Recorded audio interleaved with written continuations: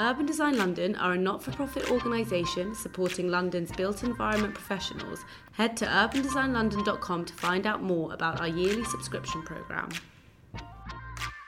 You are listening to the brand new UDL podcast, where we will be bringing you a roundup from our latest events focusing on planning and urban design related topics. This episode will give you an insight into the world of tech and planning. How can tech be used in planning? What's currently out there for us to use, and what are the risks? These are questions which we asked Neil Manthorpe from Atkins and Joe Hammond from Kensington and Chelsea at our latest tech and planning event. And if you weren't able to make it on the day, this episode would also bring you a few of the highlights from a number of our speakers. So from Justin Kleiger of Future Cities and Savannah DeSavery of Built ID, who discussed the use of tech in community engagement and how it can be used to improve the planning system and process, making it more accessible and user-friendly. We'll also hear from Gareth Summer of TfL about the future of London skies and with the increasing use of drone technology. So I'm here with Neil Manthorpe and Joe Hammond and have a few questions to ask them about the benefits, risks and future use of tech in planning. Hello, I'm Neil Manthorpe, lead the landscape and urban design team in London. I'm Joe Hammond, I work for Kensington and Chelsea. What do you think are the benefits of using tech in planning? I think the real benefits of using tech in the planning system is around two areas: communication and efficiencies. So it can make the whole planning process more effective, more efficient through real-time data to help inform decisions. I also think the use of technology is particularly helpful in communicating and visualising what a proposal may look like and helping a wider audience to understand that and in turn for them to be able to comment on it. So from that side of things, it's the communication and the consultation process can be greatly improved, engaging more people from a wider audience as well. I think the main point is that planning is incredibly bureaucratic and difficult for the average person to engage with, and anything that we can do to break down those barriers, there are good reasons why those barriers are there, and we have to work within a system, but we just don't make it easy for real people, and we've got to get better at that. We really have. So you think using the tech will make it easier? Yes, yeah, I think that's the challenge for tech. I think that we don't want tech for its own sake, and we don't want people going, oh, the tech can do this, so we'll do this. We want to actually be looking at what's the problem, and then using the tech to solve it, not the other way around. Yeah. And at what point do you think kind of the use of tech can become perhaps dangerous or risky? Like, can it go too far? Where are those boundaries? Of course it can, and I think technology can go too far in any sort of industry, and I think what we need to ensure remains the focus is what you're trying to achieve, what's the end result, and the end result is getting the correct planning decision. What creates the right environment, the best place for people, what's the right style of architecture for a certain area of the city, and technology needs to facilitate making the best decision as opposed to it all just being about the technology.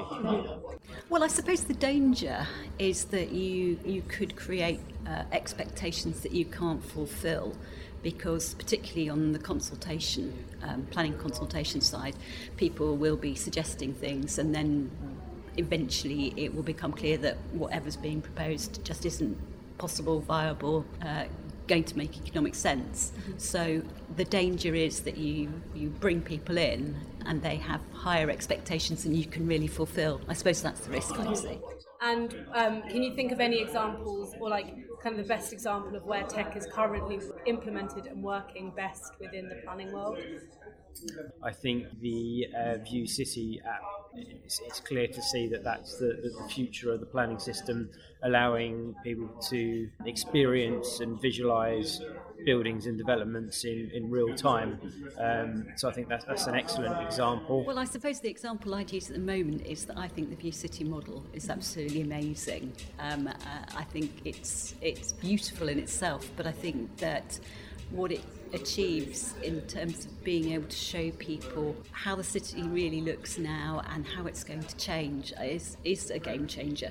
And how realistic is implementation of some of these kind of ideas or the use of some of these tech models, perhaps in terms of funding or like whether it would really be kind of realistically possible? We're working both with View City and Build ID at the moment, and we've been working on our own Smartisipate project. I think if the product's good enough, and obviously the price isn't too high, actually it's got to happen. I think it's all very realistic. I think the challenge always is the upfront cost. I think when you first trial these technology, whatever it is, it's always far more expensive. But in time, over years, as more counties or more London boroughs adopt that technology, the price really drops away and enables more people to be able to use it. And where do you see kind of the whole tech and planning going in the future?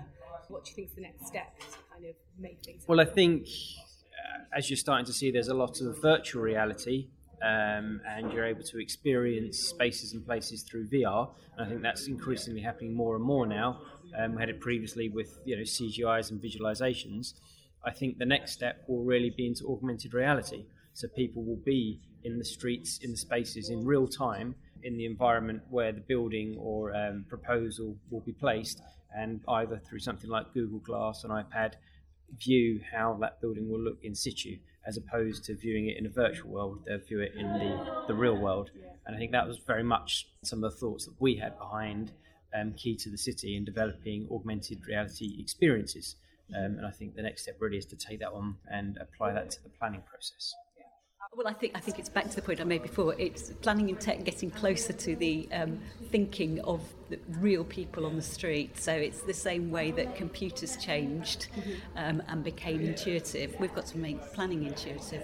Yes, and I think it's very interesting the way that View City and they're all saying actually we don't need to compete. We need to work together, because it will be so much better if we do. Yeah. That was a quick overview from Neil and Joe about some of the technologies currently out there for us to use. Now we have a few snippets from what our speakers had to say. First, we hear from Savannah de Savary from Build ID about how to improve community engagement in planning using technology. So I'm Savannah de Savary, I'm from Build ID, and we showcase the projects of today by having all of the leading consultants showcase their work, and it's all searchable in an interactive database. And we're trying to leverage that database and that track record to shape the projects of tomorrow more democratically. So the challenge we're really trying to address is community engagement. It's obviously only becoming more important, and there's a vocal minority who dominate the process. And for those that don't get involved, it could be because they don't have the time, it could be because they don't feel like they can have a voice there, they feel intimidated by it, or they don't have a strong opinion to share. Not everyone has a comment to give, but they do care about their local community environment, and they do care about regeneration. What we're trying to do is gamify community engagement so that you can get involvement from younger generations, busy parents who really don't have that time on a Wednesday when they get home to their kids, and really importantly, minorities. People who English may not be their first language, but they could be an integral part of the community that you're trying to shape and develop in.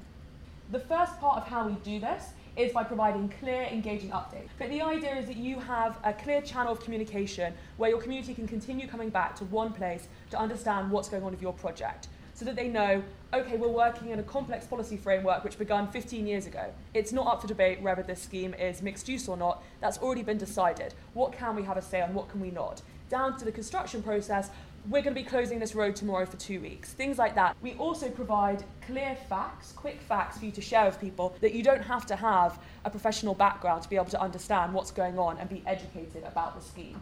Really important, we've designed this to go left to right and right to left. That means it can be translated into Urdu, Bengali, Arabic, whatever it is you need. It can be translated into those languages easily.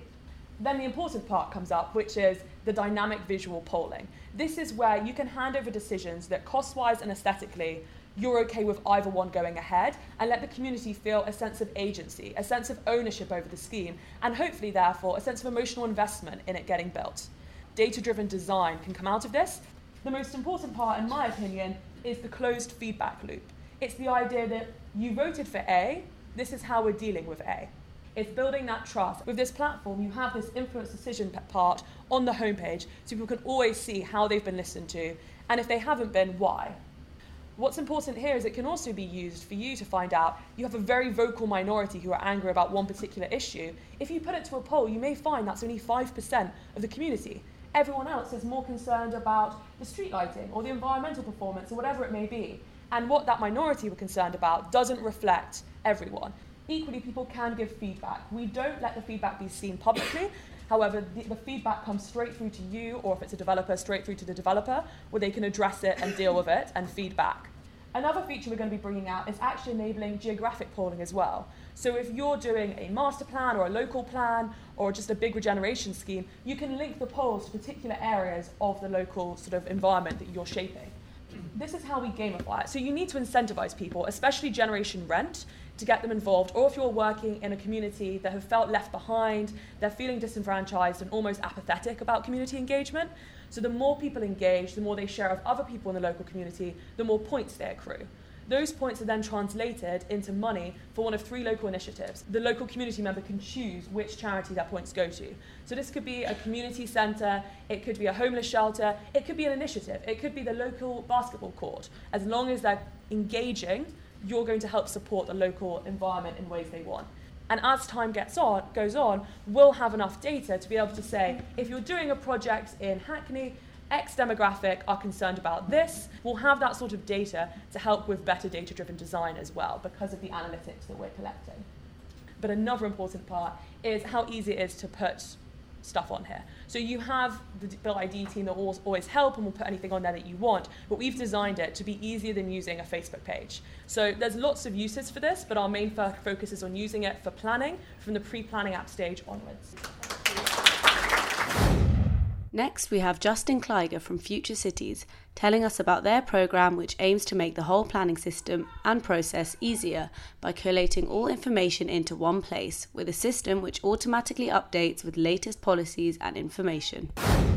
Hi, I'm Justin Kleiger. I'm a senior urbanist at Future Cities, but I'm going to be talking about the confluence between planning and technology and the future of planning. So the question really is, how can we harness the technologies that are changing the cities to plan them better? And my answer is we're not doing a very good job at the moment. So we asked the question at Future Cities Catapult how to build a digital planning system. Another project we did, which is we worked with Hackney and Southwark. They're actually now developing this project independently, which is fantastic. It's for a pre-app process. So what it does is it allows the user to input all their pre-app details into the system rather than submitting a pre-app form with some written information where the data is contained in a PDF. It's actually live raw data in the system. It then goes through and it connects into their digitized planning policy framework and allows the pre-app system to respond to the proposal, and it actually gives an outcome to the user telling them whether their proposal would likely meet refusal or would receive refusal or approval. And finally, this tool is called Planning Application Manager, or PAM.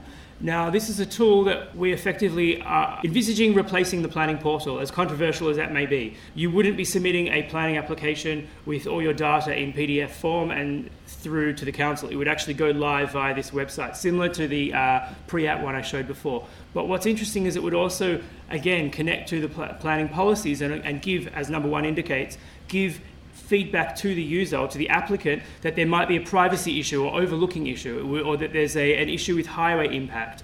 And it would help make the process a lot more digitized, a lot more smoother. So all these things are great, but how do they connect to one another and make a system or a digitized planning system? So we looked at where the problems lie. We don't really know how to collect data properly. We also find the plan-making process extremely, extremely rigid. It is extremely fixed. It doesn't respond to technological, political, cultural, economic changes that are happening during the plan-making process. I mean, these are long-term plans and they need to be responsive. So the third thing we identified that doesn't work is the application process. It's extremely opaque and it's quite ambiguous. It's reliant on consultants to navigate the process for us, mostly for the public as well. So we think that also is something that needs to be amended. And in terms of engagement, we're certainly not using the most cutting-edge forms of technology in terms of engaging the public. We don't do this well, and I feel safe in saying that it probably creates a form of antagonism and a form of struggle between the public and the planners and what we as planners are doing. So our vision is an integrated, agile planning system that works in a way that all the different parts, all the components belong to one another. And we understood this through the prototypes that we've been working through. So they would all feed into one another, they would all be responsive to one another. The interesting thing is, for instance, you would have a digital planning application that would then be submitted into a digital planning portal and would be screened against digital policies. And in that way, the outcome of that application, or whatever the decision that is made, would then be fed back into the policy or the plan-making process. So effectively, a plan that is constantly updating itself, that is something we envisage seeing. Some parts of it, we may have gotten it wrong, we may not know, but we're certainly trying, and that's part of our attempt and our mission at Future Cities Catapult. We'd be looking at moving away from PDF documents where the information is locked into those documents and actually into the raw data, making sure that it's open source and open based and web based so that everyone can access it in every place, and that it's not owned by one particular organization or person, because otherwise we're not helping the market and the profession improve. So just to finish, as I mentioned, we're not sure necessarily whether we're doing it right or wrong, and we're open to discussions, and we certainly want to hear what people have to think about our vision and about our ideas. We recently launched a workspace on Slack called #PlanTech. All the different projects that are going through the market are up there. Each one has their own channels. Please, by all means, download Slack and join. Thank you very much. And finally, we have Gareth Sumner, TfL, who makes a more futuristic approach, looking at the use of drones. Hello everyone, so I'm Gareth Sumner. I work in TfL's Transport Innovation Directorate, and we look at basically what's changing in the world, changing in London, and figure out what TfL might need to do about that, essentially to keep London moving in the kind of future context. So transport has really started to change in the last 10 years. And it's not just about transport, it's about looking at the wider set of change which is happening in the world. For example, new lifestyles. So today, it's much more likely now for people to have a Saturday or a Friday night in watching Netflix, or getting Deliveroo and Uber Eats. People are changing the way they consume entertainment, the way they consume services. They expect everything on demand when they want it. And then technology, drones, robots, autonomous vehicles, all of these are opportunities but also risks, and we're trying to understand what those opportunities and risks present to mobility in London. And then drones. Drones is a really interesting topic, which I've spent quite a lot of time over the last 2 years trying to understand what drones means for London. And I'm going to talk about that in a bit more detail now. So in 2016, TfL started using drones.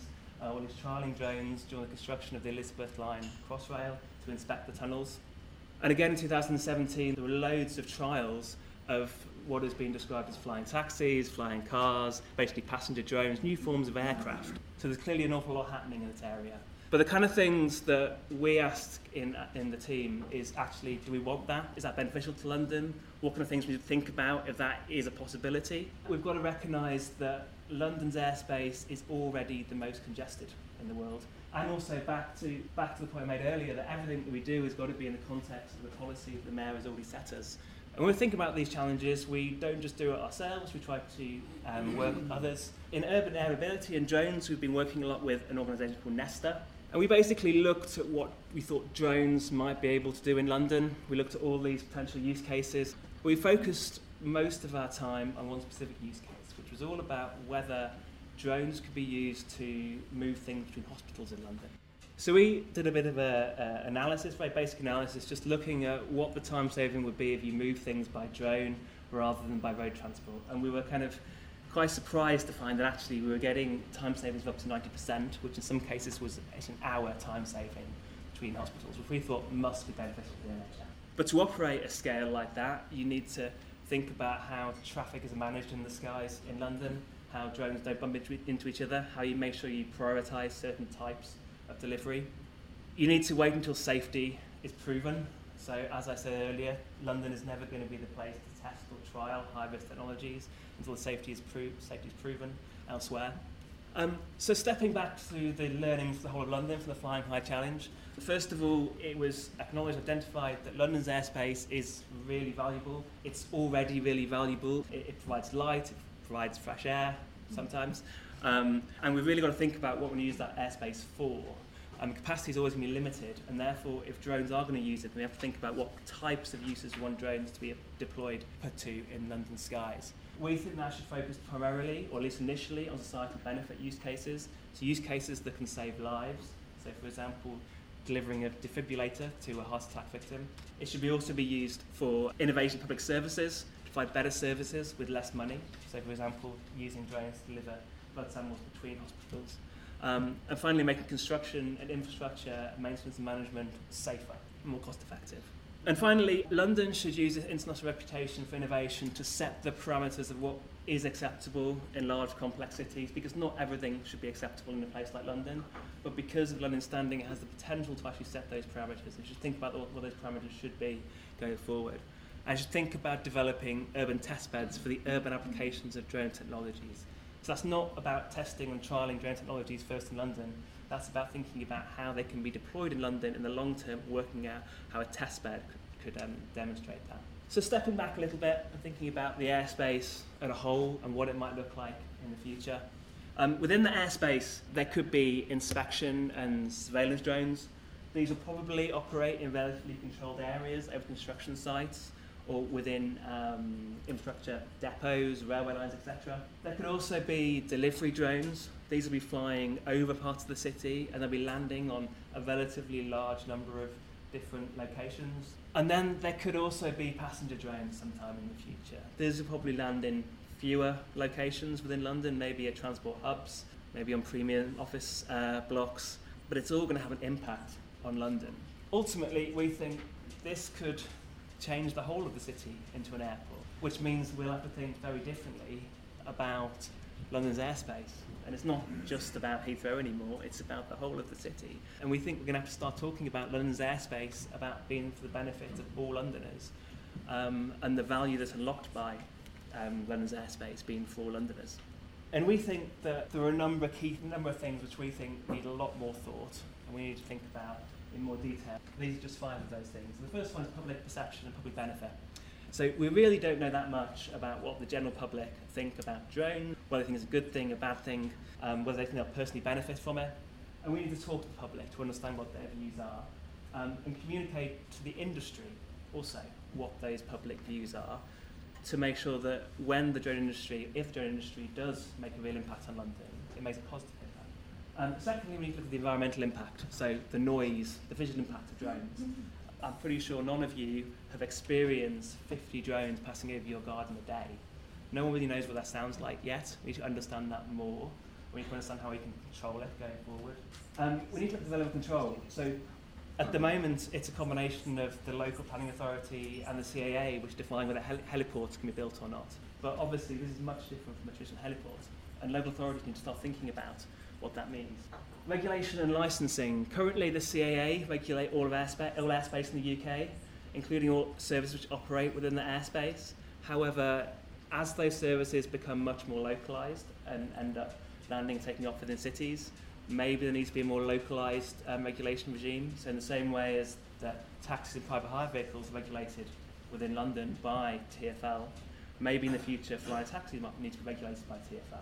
And finally, air traffic management. Someone or something or some system is going to have to manage how all of these things which could be flying around a city's skies don't bump into each other.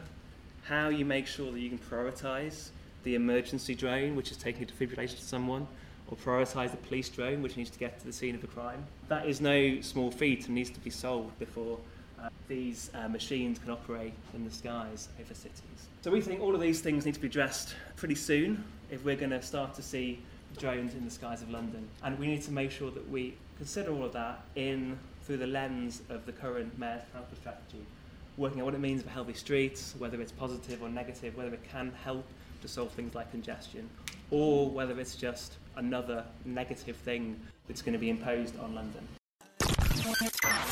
We hope you enjoyed the episode, and make sure to follow us on Twitter at UD London to find out when the next episode focusing on public space design will be available, and also to find out about our upcoming events. See you soon.